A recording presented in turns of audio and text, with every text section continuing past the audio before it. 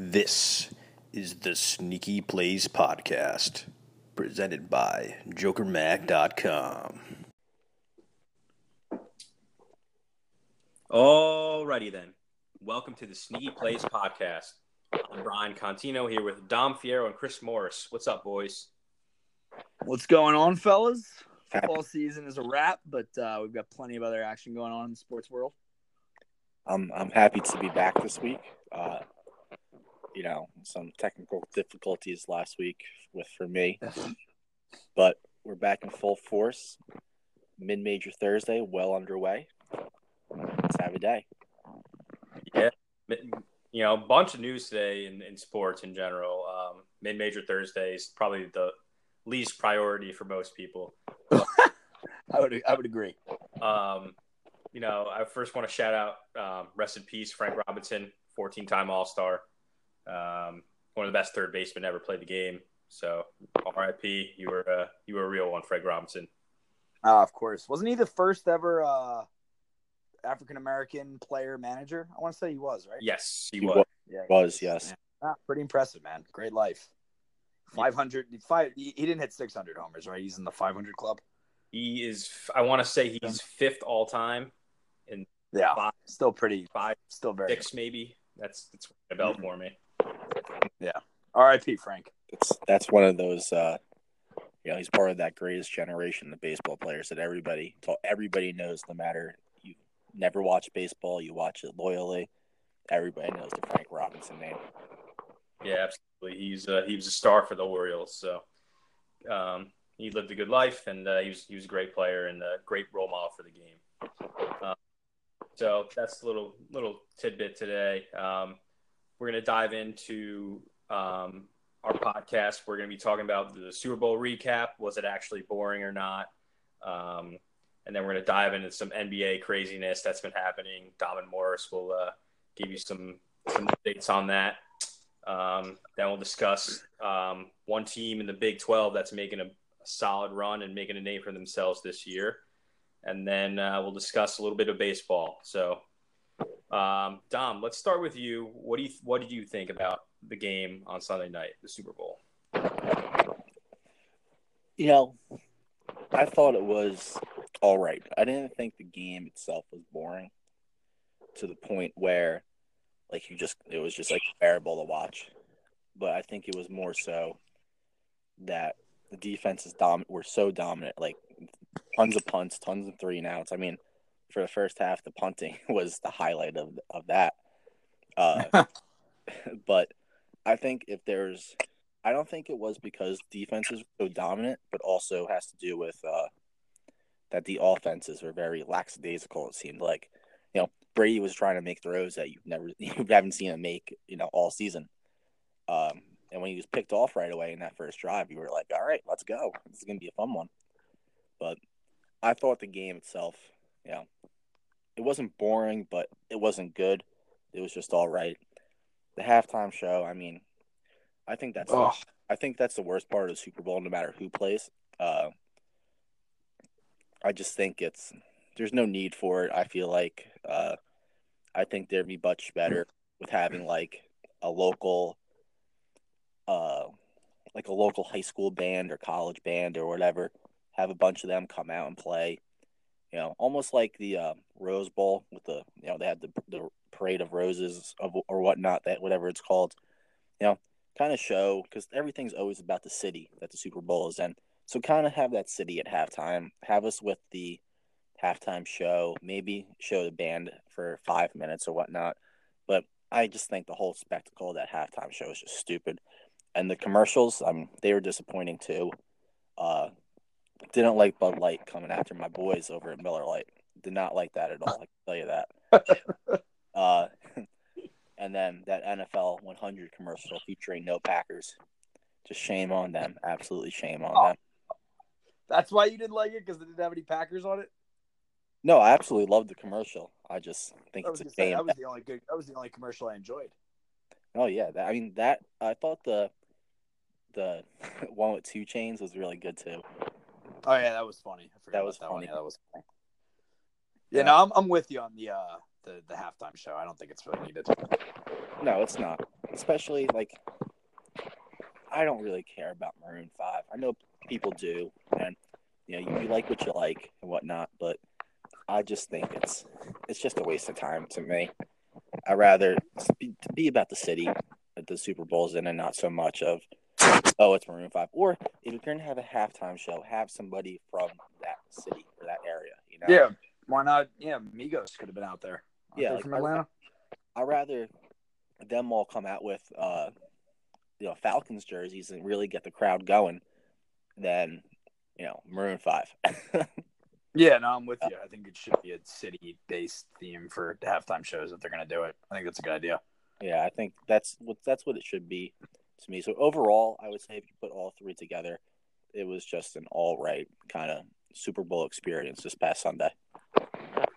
Yeah, I'm with you. I didn't hate the game. I mean, a lot of people hated it. Everyone's bashing it just because that's all anybody wants to see in 2018, 2019, whatever, is just points. And I love points too, obviously.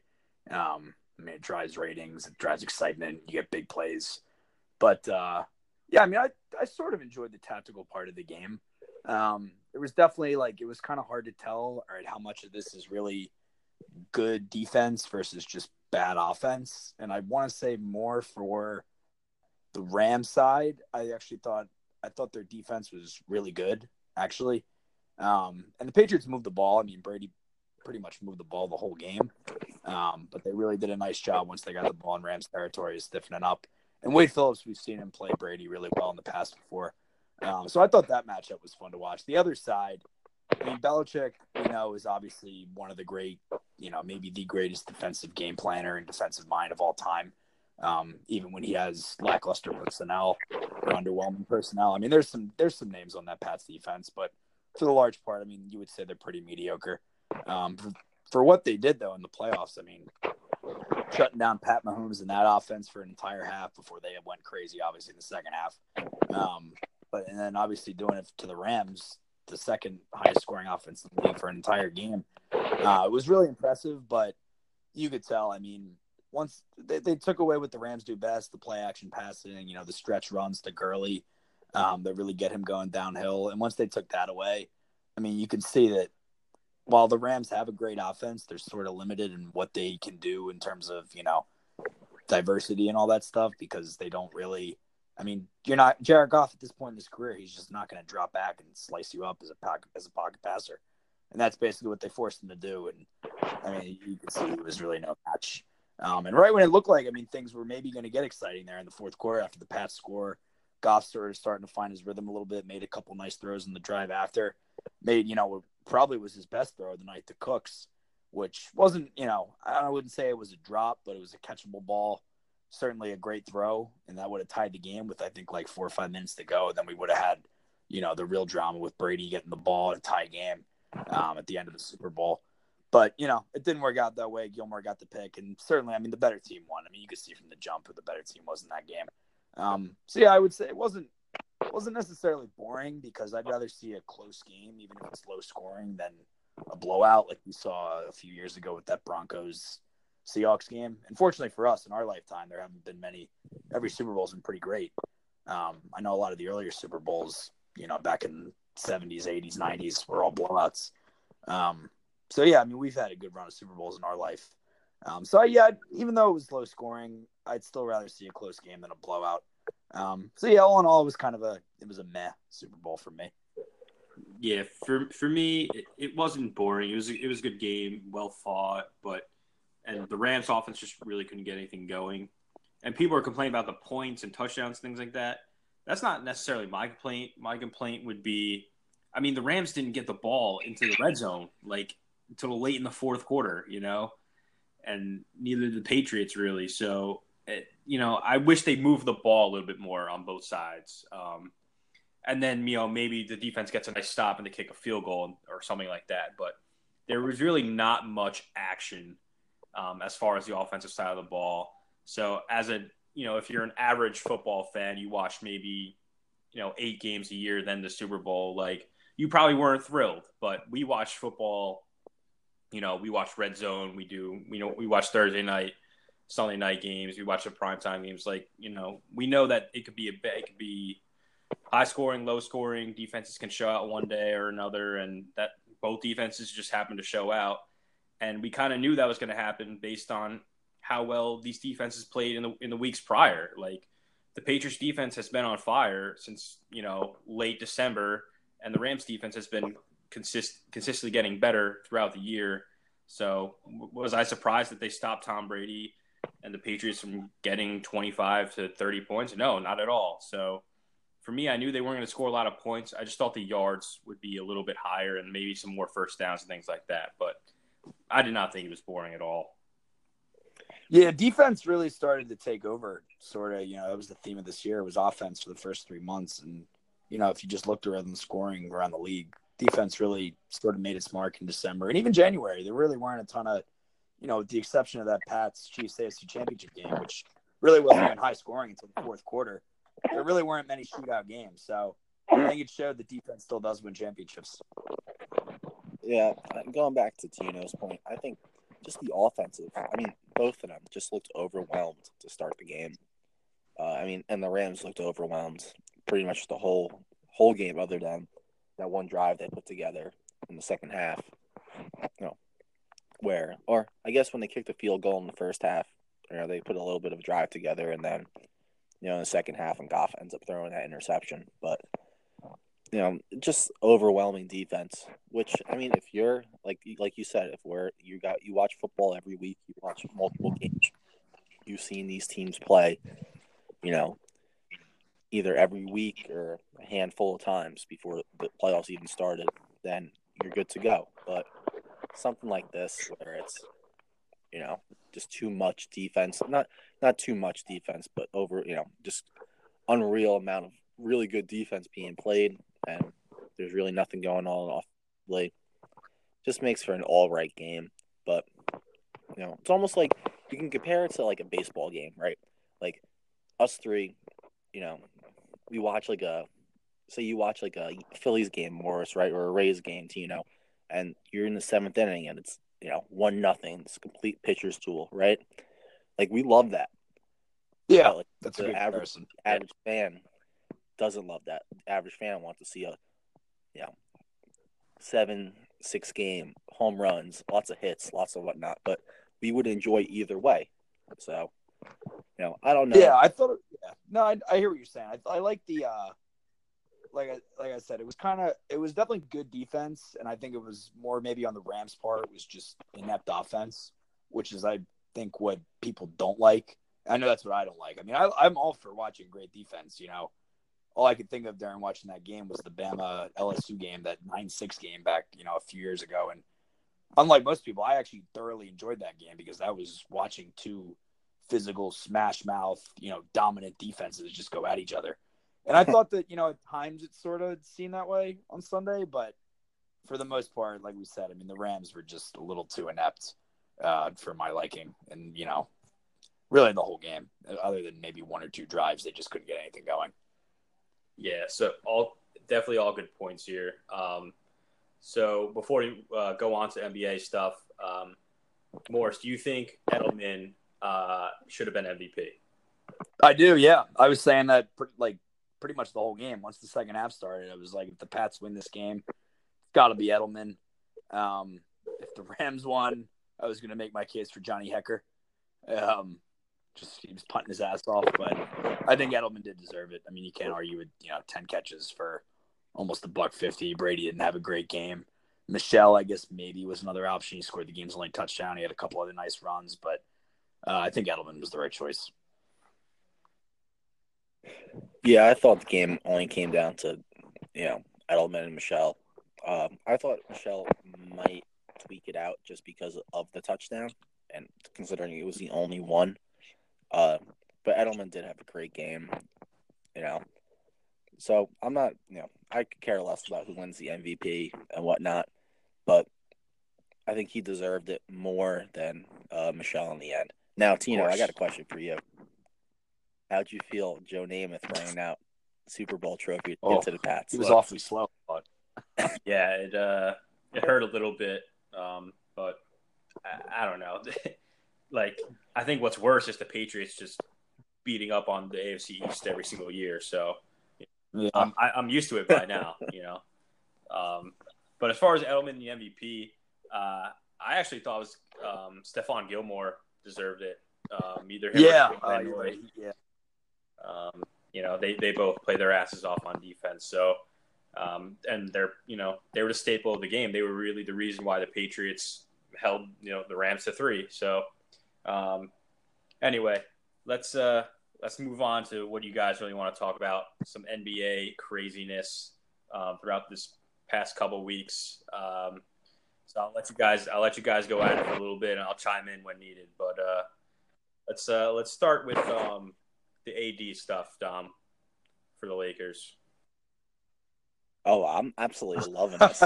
I mean, there's not much like there's reality TV on MTV and all these channels, right? VH1. I mean, you name it. But this is like ESPN reality TV. This is awesome to me.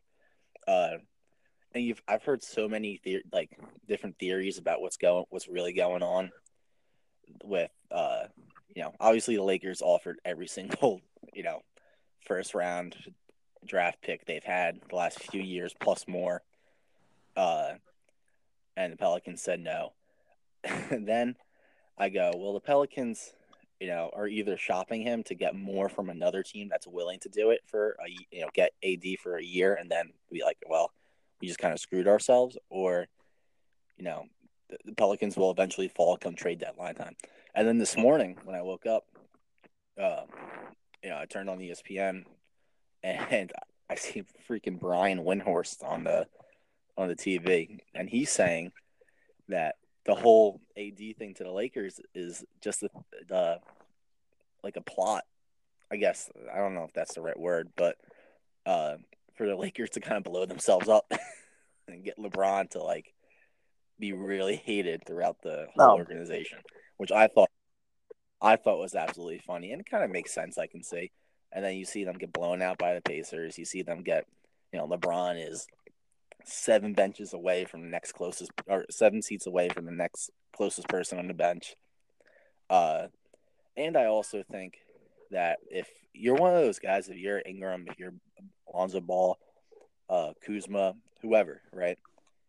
I'm going into the office and saying I want to be traded.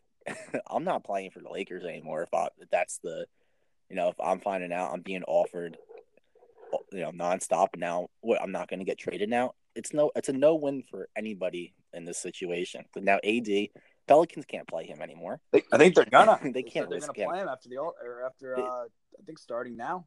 The deadline's passed. I mean, how can you do that? If he gets hurt, there goes all his value, and he's been hurt. There's been times where he's gotten hurt. He gets hurt every year. Been out for never major, but it's always a minor little injury here or there that can add up. Yeah, and you can't play him if you're the Pelicans, and if you're the Lakers. If I'm Lonzo Ball, I'm probably not even showing up to the arena. Kuzma, not showing up. I'm demanding to be traded. I don't want to be part of the Lakers anymore. That's just ridiculous. So, but that's what I think of that whole situation. Yeah, no, I'm with you on most of that. I think the whole thing was sort of handled pretty poorly by Rich Paul and Davis, but more so Paul, as we know, is LeBron's buddy, his childhood best friend / agent / everything, and we know there's technically not collusion or tampering, but there is. I mean, that why this trade request happened when it did.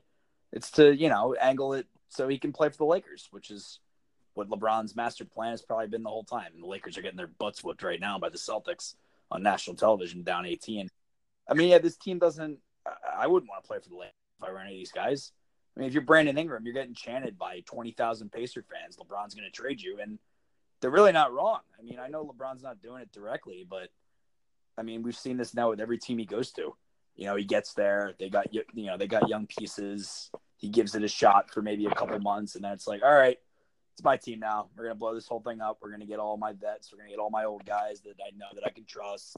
We saw it with bringing in Rondo and JaVale and Stevenson. They wanted Ariza. I'm sure there's other old heads that they want out there.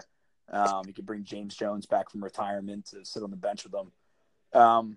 But yeah, I mean, I think the whole thing has kind of gotten ridiculous, and the Pelicans were never going to do a deal with them, not this year. I mean, it makes no sense. Like, not that they're the most competent organization in the world, because I think the same people that run them are also the same people that run the Saints, and that what their priority is there. There's certainly more football people than basketball people, but it doesn't make any sense. I mean, you wait till you trade him now, and you're not getting him at his best value. I mean, I don't want any of that crap from the Lakers. Not that. I mean, Ingram, Ball, Kuzma, Hart, picks. All right, like there's some decent young players there, but there's no guy with really superstar upside. I think I guess Ingram would be the closest to that, but I mean, I don't know. I don't know about you guys, but I don't love Ingram's game. And it makes sense to wait till the summer. I mean, you can get Boston in the sweepstakes, and they clearly have the best, package to offer. They're probably going to have to give him Tatum if they want him. But we know Tatum, I mean, it can be a future. Already is a really, really good player. I think is definitely bound for stardom, possibly superstardom. So it's a no-brainer that you want to wait, till the summer to make a deal. And isn't it ridiculous? I heard Windhorst also say this on a podcast, I think a couple days ago. You remember back to the Melo drama back when he was still playing with Denver the year before he was going to be a free agent. And he told them, that season, look, I'm going to leave at the end of this year anyway. You might as well trade me now, get some in return, blah, blah, blah, blah, blah. So it started with stars requesting trades at the trade deadline, a couple months before they're going to be free agents. Then it went to a full year before they're going to become free agents, a la Paul George, Jimmy Butler, etc. To now we've gone to a full year and a half, 2 trade deadlines before guys are going to be free agents, and what Anthony Davis has done. I mean, it's getting a little out of control. I know I'm all for player control, having power over their own careers, but I mean, this is at some point, like, what are we doing here? I mean, you can't you're on contract for another year and a half. I mean, you can't just force your way out of there right now anytime you want. No, yeah. And I also think that this kind of hurts LeBron, his kind of legacy almost. He's the greatest player in basketball history of this generation, right? We'll never see another LeBron type player. But this has to do with more so, the off the court stuff. Now I want to win so bad that I'm willing to trade, get all these guys traded because I want Anthony Davis. Or when it was with the Heat, I want to bring, Chris Bosh with me, which is fine. You want to win, that's no problem. But what's evolved into with him where it's, well, these guys aren't going to get me to win and I don't really want to carry them, so let me get more and get these guys traded, That's what I feel. It just kind of hurts him in the long run, I feel like. Like I said, not playing-wise because he's, the greatest of all time. But, everything else, it's like, come on. Yeah.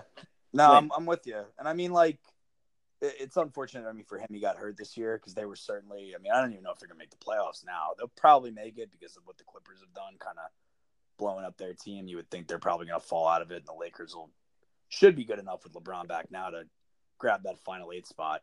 But before he got hurt, I mean, they were a definite playoff team, and once he got hurt, we sort of really started to see the flaws of this roster and how these young players are, while they're decent, they're certainly not capable of carrying a team. And if you're the Pelicans, you look at that like, all right, do we really want our core to be Ingram and Lonzo and Kuzma? I mean, we've seen how the Lakers have done without LeBron. I mean, they're like probably on pace for a 25-30 win team.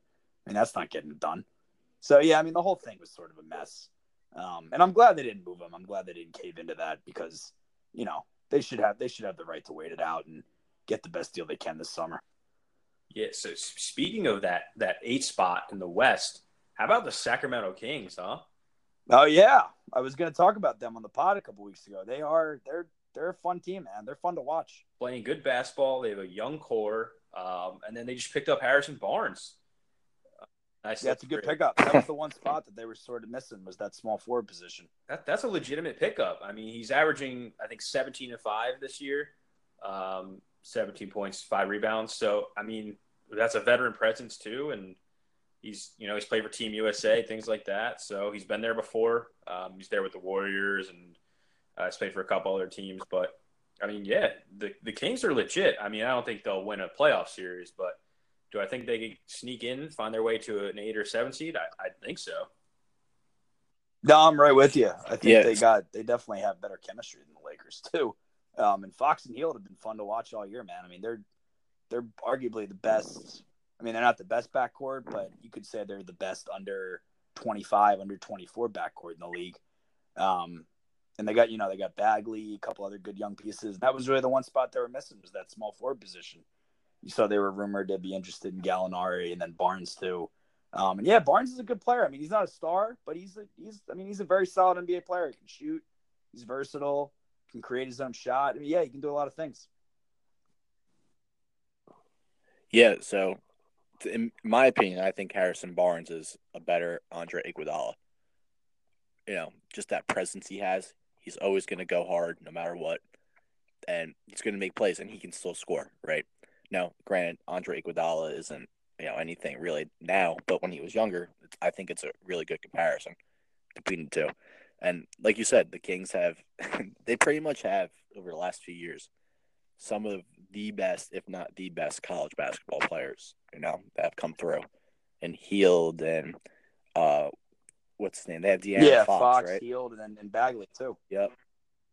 And Bagley. I didn't think Bagley was going to have a great year, just because I felt like his body type kind of was going to need some adjusting. He's kind of lanky so much, but he's having a great year. So I think if anything, they might sneak in over the Lakers. If not, get maybe they both get in somehow. Maybe the Lakers pull up to a 7th, and Kings get an 8th or whatever. But it's going to be fun to watch those two teams down the stretch, because they are definitely vying for the playoff spot. And the Kings, man, they are fun. They can watch. Score, and they fill it up. They play fast too. And then another team in the West that you mentioned, Morris, was the Clippers, and I wanted to get your thoughts on how you think, with this Tobias Harris trade. What do you think of that? Tobias, baby, it's a big move. Big move for my Sixers. Yeah, the Clippers were clearly probably in sell mode. They're looking to land real big fish this summer. Kawhi, possibly AD, possibly KD. You got to think they're probably gonna get one of those guys. Kawhi probably being the most likely. I know he just recently bought a house in San Diego. I don't know what that means, but we can all guess what that kind of means. So yeah, they're looking. It doesn't really make sense for them to fight and scratch and claw for the 8th seed, only to get blasted by the Warriors in round 1. And they also, I think that if they make the playoffs, they don't get their pick this year. I think it goes to Boston. But if they miss the playoffs, it's a lottery protected pick, so then they would get their pick. So yeah, they don't really have any incentive, even though they got a nice team. They got a lot of good players. They don't really have a lot of incentive to make the playoffs this year. It sort of makes sense for them to maybe want to fall out, retain their pick this year, and try to land that big free agent this year.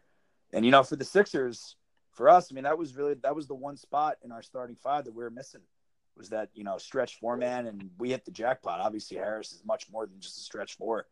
While he can, and he's a terrific spot up shooter, he can do a lot of other things too. The Sixers are in dire need for anybody, that can create offense, especially down the stretch in the fourth quarter. Obviously we got Jimmy Butler, but there's still sort of, a stagnation sort of with the offense when it comes to a halt in the fourth quarter. They're one of the best offenses in the league for the first 3 quarters, but since they don't really have a ton of great isolation individual scorers, sometimes you can see, those dribble handoffs with Redick get stalled, and Simmons' inability to shoot comes back to haunt them.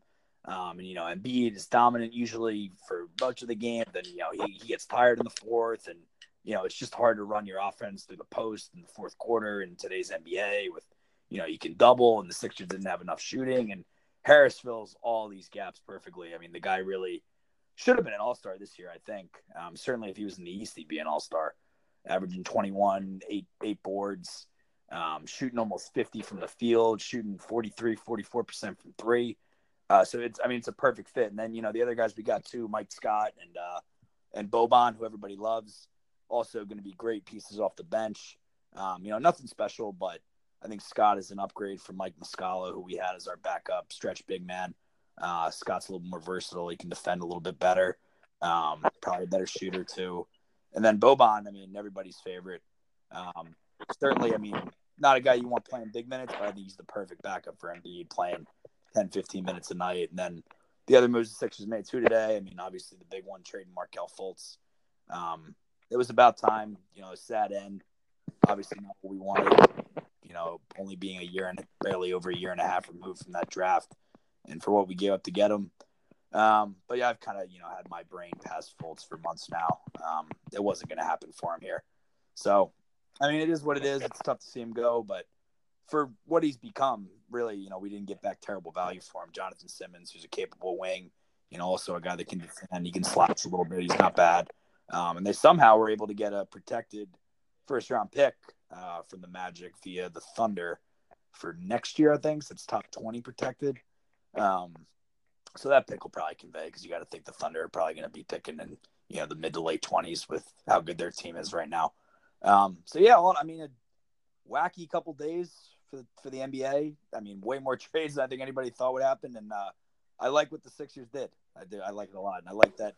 I think that trade with the Clippers, I think it's a win-win for both teams. I mean, the Clippers got Landry Shamet, who's a decent player. We gave him picks. I mean, we gave him an unprotected first-rounder. So, win-win for both. Yeah, and a shout-out to the Clippers for bringing up my boy, Angel Delgado. Seton Hall, fan favorite. Time to play there. So looking forward to watching him in the NBA because he's been tearing up in G League. So I'm really looking forward to him being up. I think this trade also makes the Sixers probably the best team in the East. I think the Celtics are still a little too inconsistent. So I do really think this makes the Sixers the team to beat in the East. Now, come playoff time, you never know what happens, but this is definitely the best. I think, in my opinion, the best trade for a team that has it's in it. Still. And we can't leave the NBA talk without talking about the New York Knickerbockers and what a blow up this past week has been. I mean, in a week, think about it, right? So we start off with KP, Godzingus is having a meeting, right? And everybody's like, "Oh, what does this mean?" He doesn't want to be on the team anymore. And then, literally 15 minutes later, after that meeting, he's traded. So I'm glad he's gone. In my opinion, I think he's became too much of, almost too enamored of the city and the bright lights, and he was never really worth it. I mean, a little bit of a diva.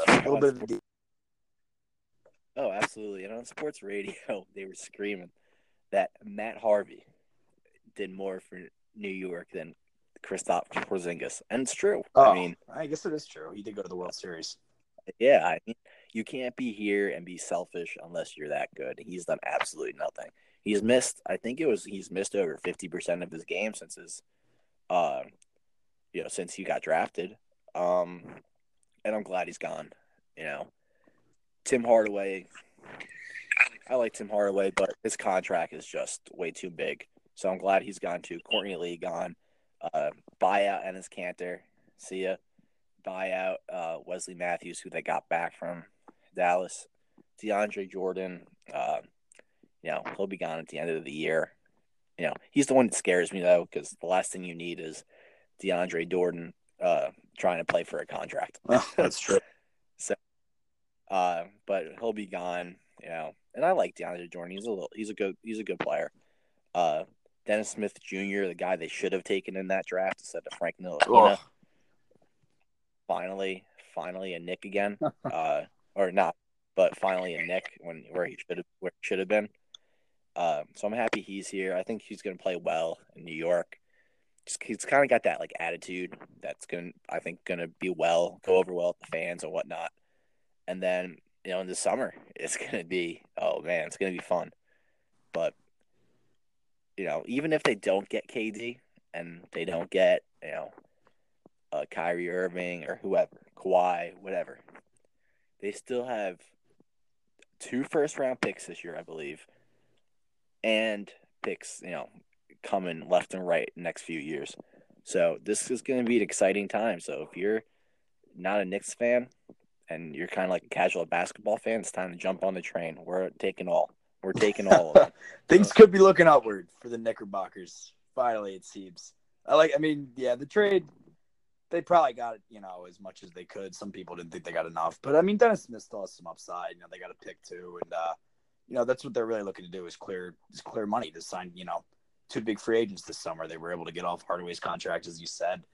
And, who knows? They're going to have a top 3 pick probably, and could be the number 1 overall pick, could be Zion. So, for the first time ever, there looks like there's a little bit of light at the end of the tunnel for the Knicks. But I'll caution it by saying it is the Knicks.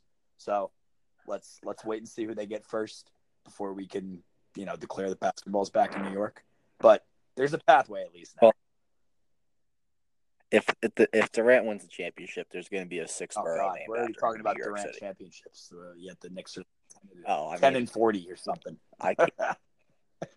It's going to be so much fun if he's in New York. I cannot wait. Yeah, well, I do hope the Knicks start going on a positive note. It's been rough over the last 15 years, Dom. Well, they made the playoffs a few years. They had that ago. that one Melo JR team that was pretty good. The 1 year. Still rough. It was 2013 season. They got past the first round, and I believe they lost to the Pacers. Yeah, they did. The young Paul George Pacers. Yeah, in the Eastern Conference semifinals, and that was that. But say what you want, Melo was a way better Knick than KP could have ever been, and that's saying something considering, Melo had, an up and down career here, not on the court, but like character wise. So, but man, I cannot wait for this summer. Yeah. So, I'll just make a quick couple notes from some of the other trades that have happened that I think are big, and I also want to touch on. So LeBron was so fascinated in trying to get AD to come with him in LA, but why weren't they attempting to go after Gasol and Mike Conley? Mike Conley's a stud, and he actually ended up not getting moved at all. His buddy Gasol ended up going to the Raptors, which is actually a huge move for them in the East. But the Lakers were way too fascinated on getting AD. And then they ended up getting scrubs, in their trade. Who they get? They got Reggie Bullock, and then they ended up getting Mike. They ended up getting Muscala. They got our boy. They got Muscala. Who, yeah. I watched miss threes for the last 4 months. He's terrible. So I don't know what they're doing in LA, but it's a mess over there. And yeah, I think that Gasol move and that Mirotić move. So Mirotić, when it's heading to the Bucks, I think that's a big move for them. They have another shooter on the floor to spread it with Giannis. Oh man, that's they're serious over there in Milwaukee, aren't they?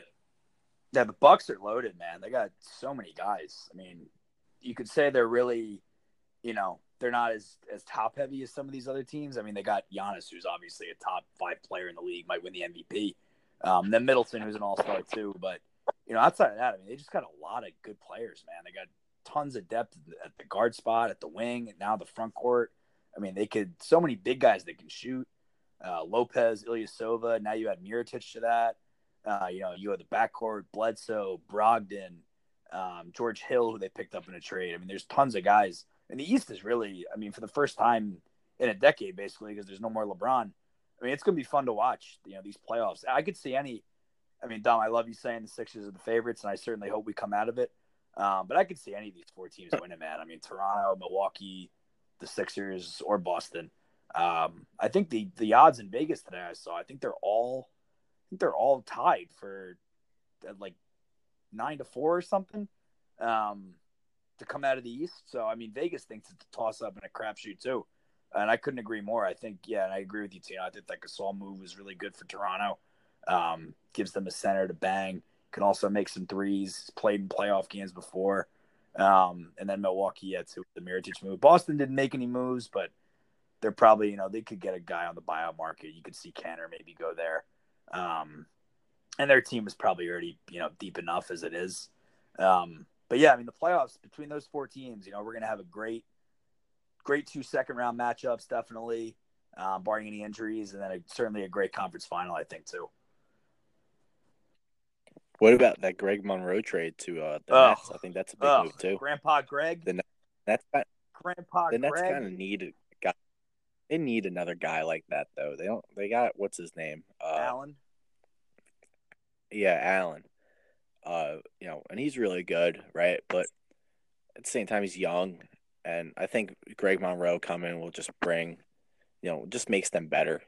So, say you get what you get from him, but I think that's a really good trade for the Nets. Yeah, they needed some more front court depth, probably. They're a guard wing heavy team. I still like the Nets. I mean, we talked about them obviously a couple weeks ago on the pod. It was unfortunate Dinwiddie got hurt literally the day after we talked about him. But they're going to get back healthy. Dinwiddie and LeVert are going to come back. And I know that's a scary first round team. That's probably the scariest one because you got to think now with Indiana with Oladipo out for the year. I mean, they're probably not really a threat to be any of those top 4 teams. And none of those bottom teams probably will. But if there's one that could, put a little scare in you, it's probably Brooklyn just because they have so many playmaking guards, so much firepower on offense. I'm not sure defensively if they can really get enough stops when it matters. But with Russell, LeVert, Dinwiddie, that's a lot of firepower to handle right there.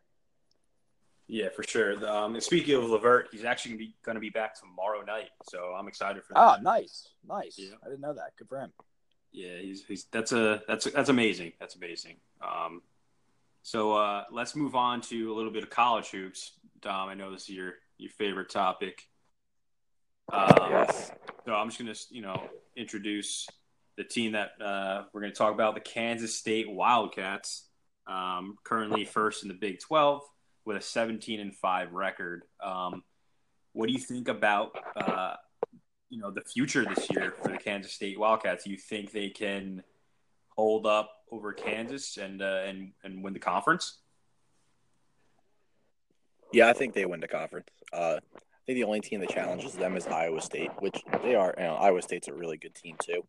But they already have to win over Iowa State also, which is big. They play Iowa State soon, I believe. I don't know if it's within the next week or two, or no, it's definitely within the next week or two. But I don't know if it's like next game or 3 games from now.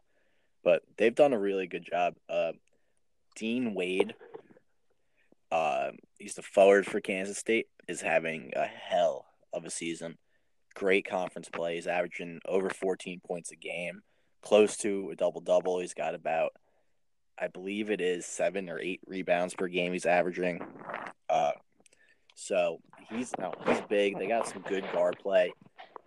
So look for them to kind of go. And they've had big wins. I mean, they beat Kansas the other day, which, Kansas is kind of depleted. And they've just lost, Gerald Vick. He's taking a leave of absence, whatever the hell that means, college basketball. Wait, he is? So, what for? They didn't say? I can only imagine it's because he wants to transfer. Huh. But, or he's in trouble, and that's just the excuse they're using. But Kansas is beat up. I don't think, I think at this point they're going to get like a 11 or 12 seed and come NCAA tournament play. They're just not the same team that they were in the beginning of the year. Clearly, they lost what's his name for the rest of the year and next year because of that whole FBI recruiting thing. But I don't really see another challenger to Kansas State other than Iowa State. Texas, I don't think Texas is going to win the Big 12, but Texas can give Kansas State troubles.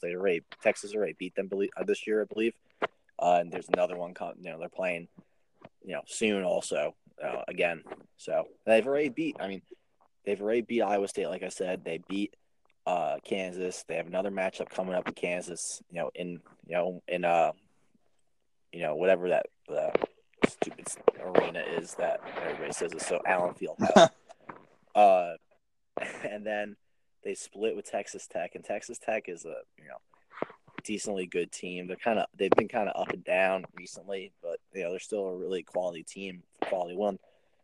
Come March Madness time, I think Kansas State probably ends up, well, if they win the Big 12 tournament, I think they end up top 6 seed, maybe top 5 seed. Because that's just kind of how it works with the Power 5 conference in the Big 12. Clearly not picked to win it, but if they do, I think that's where they end up. If they don't win the Big 12, I think it's definitely a 6 or 7 seed. I don't think any lower than that. And I think they can kind of make, they can definitely make a run. They're definitely a good quality team that's going to, play hard. Even if they don't win, they're going to play hard and give you, all 40 minutes of basketball. There's no possessions taken off. And Bruce Weber, I mean, he's done a hell of a job this year. And it's kind of exciting. I mean, you love to see teams that like Kansas State or an Iowa State or whoever that's not Kansas or Texas or come out of the Big 12 and really make some noise. Kind of like last year with Tennessee and the SEC. A team that's kind of been there before and whatnot, and they're finally good. They had this attitude that they can beat anybody, and it was fun to see. And that's all you can really ask for, in college basketball. But I am excited to keep watching Kansas State because they are, a really good team. And the other thing too is, I don't know if you guys watched that game the other day between Kansas and Kansas State. That place was rocking. Yeah, I did. I watched the second half of that. It was a great atmosphere. Yeah, it was rocking. So, and I don't know, I'm assuming that's a lot. It has to do with that because it's Kansas they played. But man, it's going to be fun to watch them. Yeah, the big thing with Kansas State. So their upcoming schedule is they're at Baylor on Saturday and then at Texas next Tuesday. They've already taken a big loss at Texas early in January. They actually lost by 20. But I believe Wade was injured. So that probably is a big part of it. Yeah, he didn't come back until I believe this first game back was the Iowa State game that they won. Yeah, so he's been balling since his injury. He's been on a tear. He can spread the floor. He's a big dude too. He's like 6'8", like 220 or something like that. So he's a big physical player. He can get it done. And then you had after that they come back home for Iowa State, so that's going to be a doozy next Saturday. Yeah, I mean, they're on ESPN2 against Texas on Tuesday, so I'm looking forward to that one. That's going to be a really good basketball game. And the other player I want to talk about for them is Brown Jr. I mean, he's a veteran presence on that team. What do you think about him, guys? Yeah, he's a good player, man, and I like him a lot, and I like Wade too. I mean, they defend, man. This team locks down on D. I mean, Brown's he's their number one creator. Not shooting the ball great from three, but definitely, providing great leadership.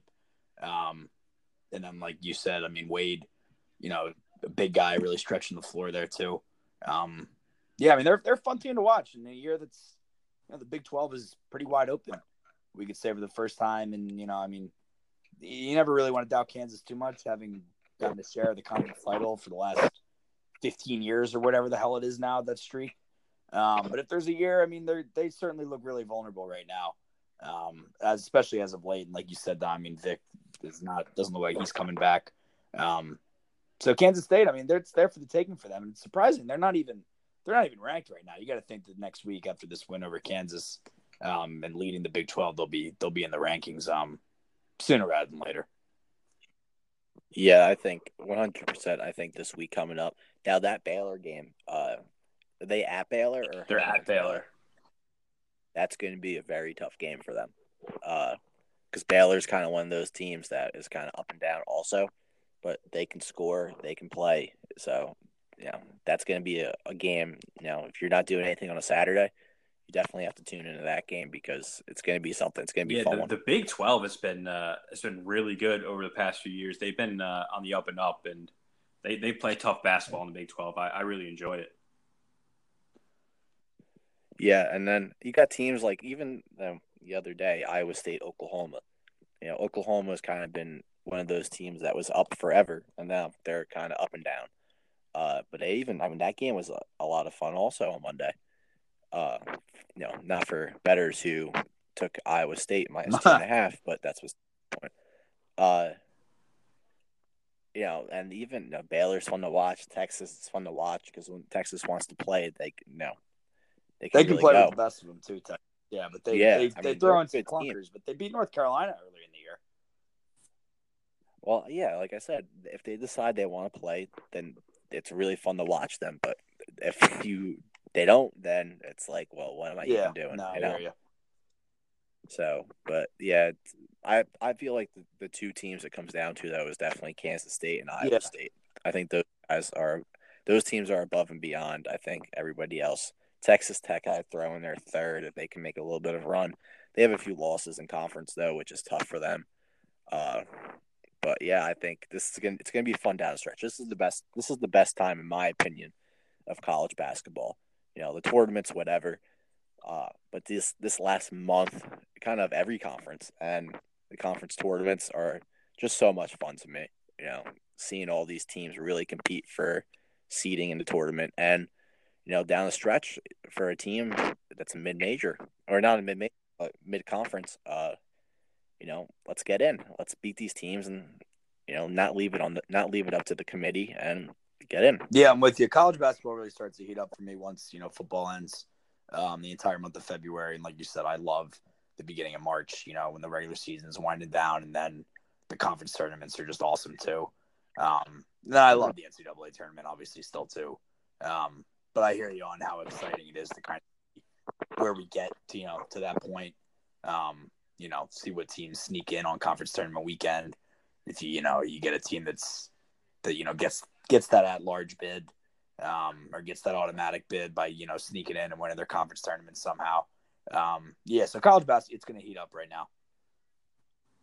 Yeah, for sure. So yeah, I love college basketball this time when they start playing the other conference teams for the second time, and you start learning everyone's ways and how they're playing on the season. So it's going to start heating up, and I'm here for it. So let's move on to the MLB just really quickly. Morris, I'll let you touch base on that trade that the Phillies made today. What do you think about getting one of the best catchers in baseball? Big stuff, man. JT Realmuto. 277 average last year. I want to say upwards of close to 25 homers, 80 RBIs. And you got to think. I heard a guy on the radio today and on the Philly local sports talk radio. One of the beat writers for the Phils talking about basically how playing in Marlins Park for this guy, one of the bigger parks in baseball. And he said he went back and tracked. There were like 15 to 20 balls that he hit there that would have been extra base hits or home runs here. So you got to think playing in a much more hitter-friendly ballpark in Citizens Bank, he could get upwards of 30 homers. And, probably a higher batting average too. Certainly, I think one of the best, if not the best, young catchers in baseball. Obviously, had to pay a steep price to get him. Giving up Sixto Sanchez was tough. One, because he's got the best name maybe in baseball, Sixto Sanchez. That's just fucking awesome right there. Scouts have compared him to Pedro Martinez, which is obviously a lofty comparison. But this guy really does have electric stuff. He's been hurt a little bit, but certainly was our best, not only pitching prospect, but prospect overall. So it hurts a little bit to see him go. And then Alfaro, our young catcher, we got in the Cole Hamels deal a couple years ago. A guy I also like, had his ups and downs as a young player last year, first full season in the big leagues, but still a guy that I think has got potential. He's got a lot of pop. He can hit the ball a mile.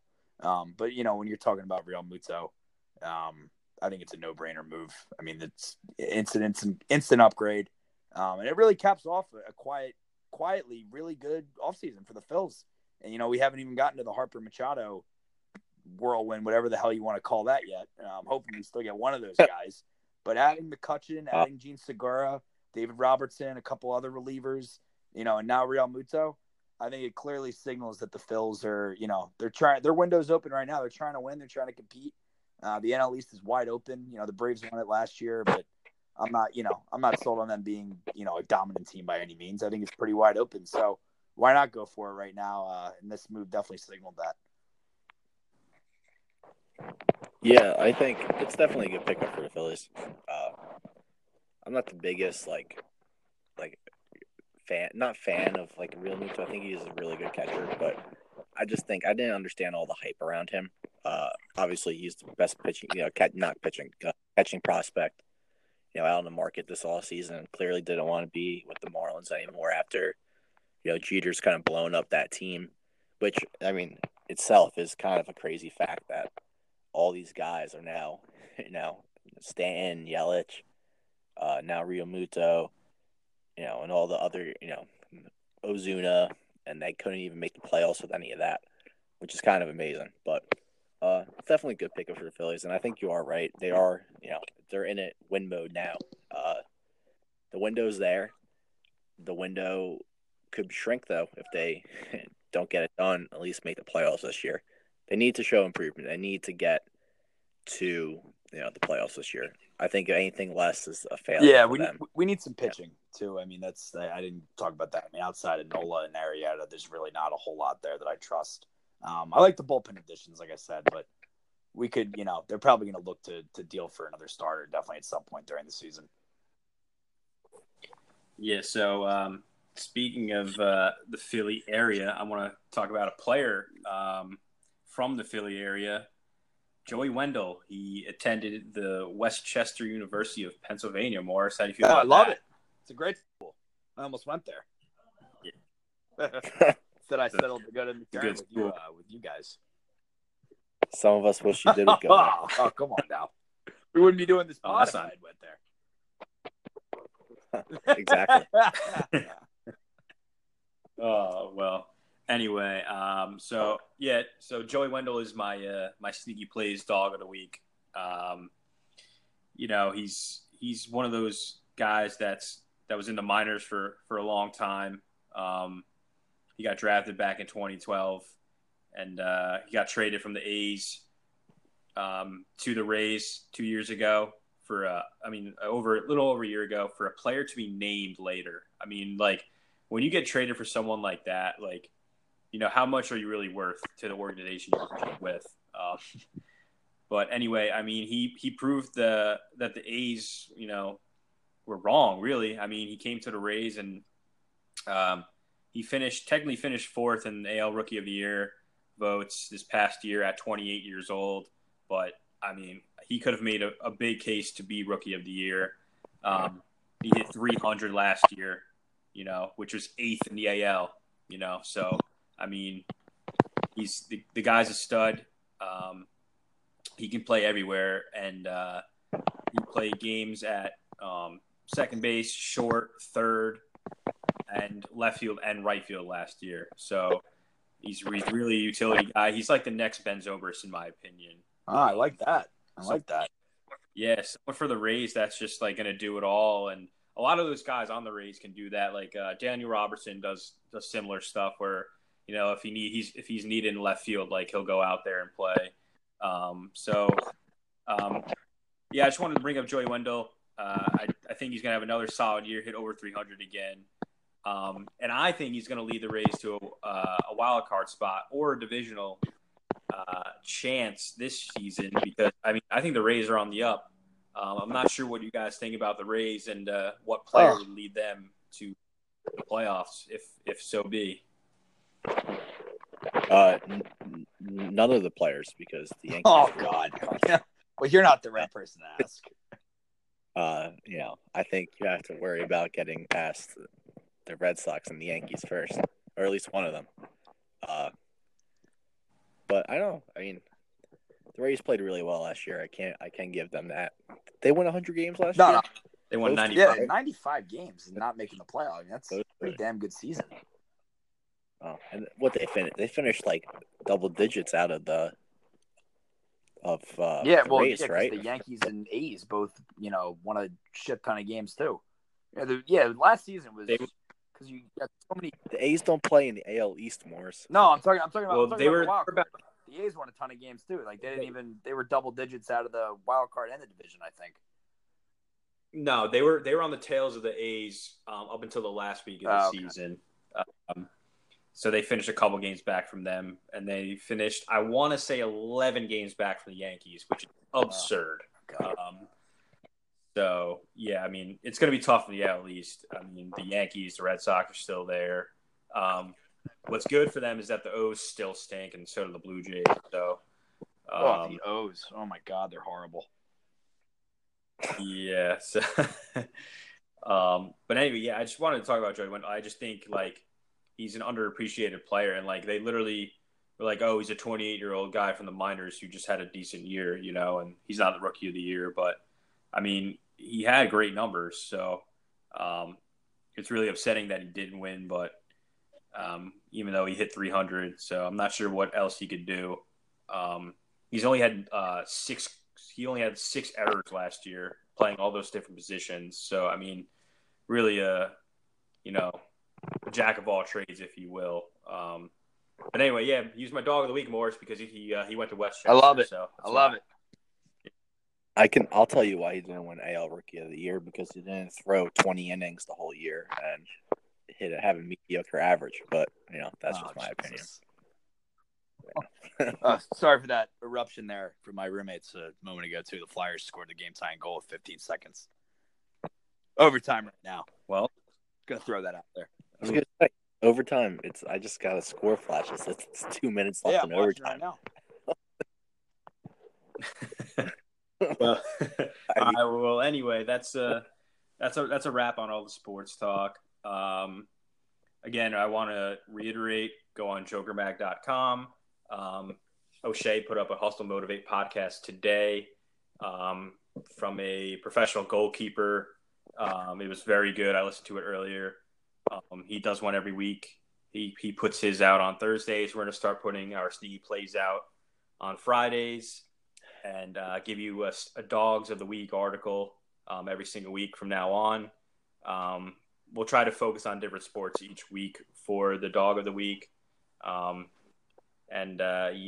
For that. And going forward, mostly NBA, a little bit of MLB.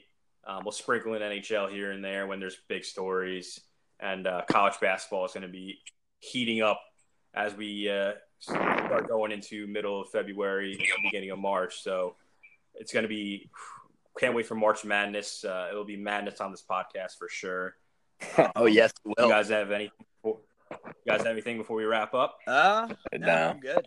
Just watching my Flyers. Enjoy your right weekend. Now, and the Lakers actually just came back down from 18 to take a lead, so I don't know what I know. The Devils are in a shootout right now. All right, well, everyone enjoy your weekends and go Rays. This podcast was brought to you by JokerMag.com, home of the underdog.